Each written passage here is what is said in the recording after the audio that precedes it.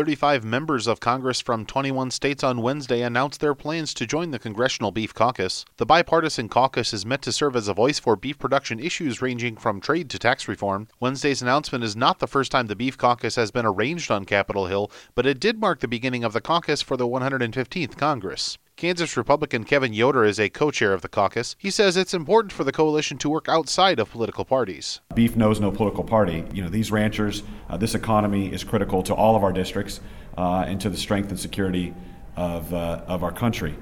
This is a jobs issue. This is an economic issue. This is also an American values issue. This caucus is about our heritage, but it's also about our future.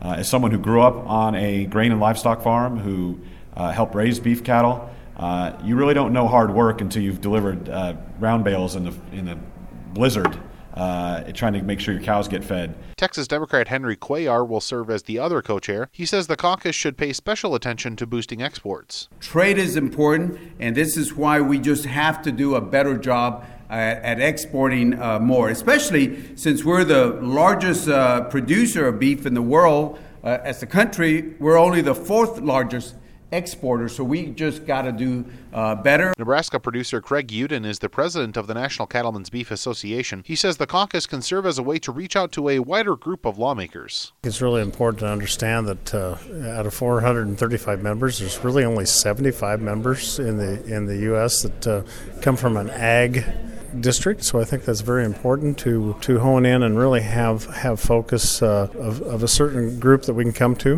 with a lot of our issues. I think that's always important to have that ear on Capitol Hill, and even though we have great relationships with those folks, and they can reach out to us as well on certain issues when something arises and there's a critical vote. While 35 members were in on the original announcement, Yoder, Cuellar, and Uden all say they hope to see more in the future. 16 members of the House Agriculture Committee are also members of the caucus. Reporting for AgriPulse, I'm Spencer Chase.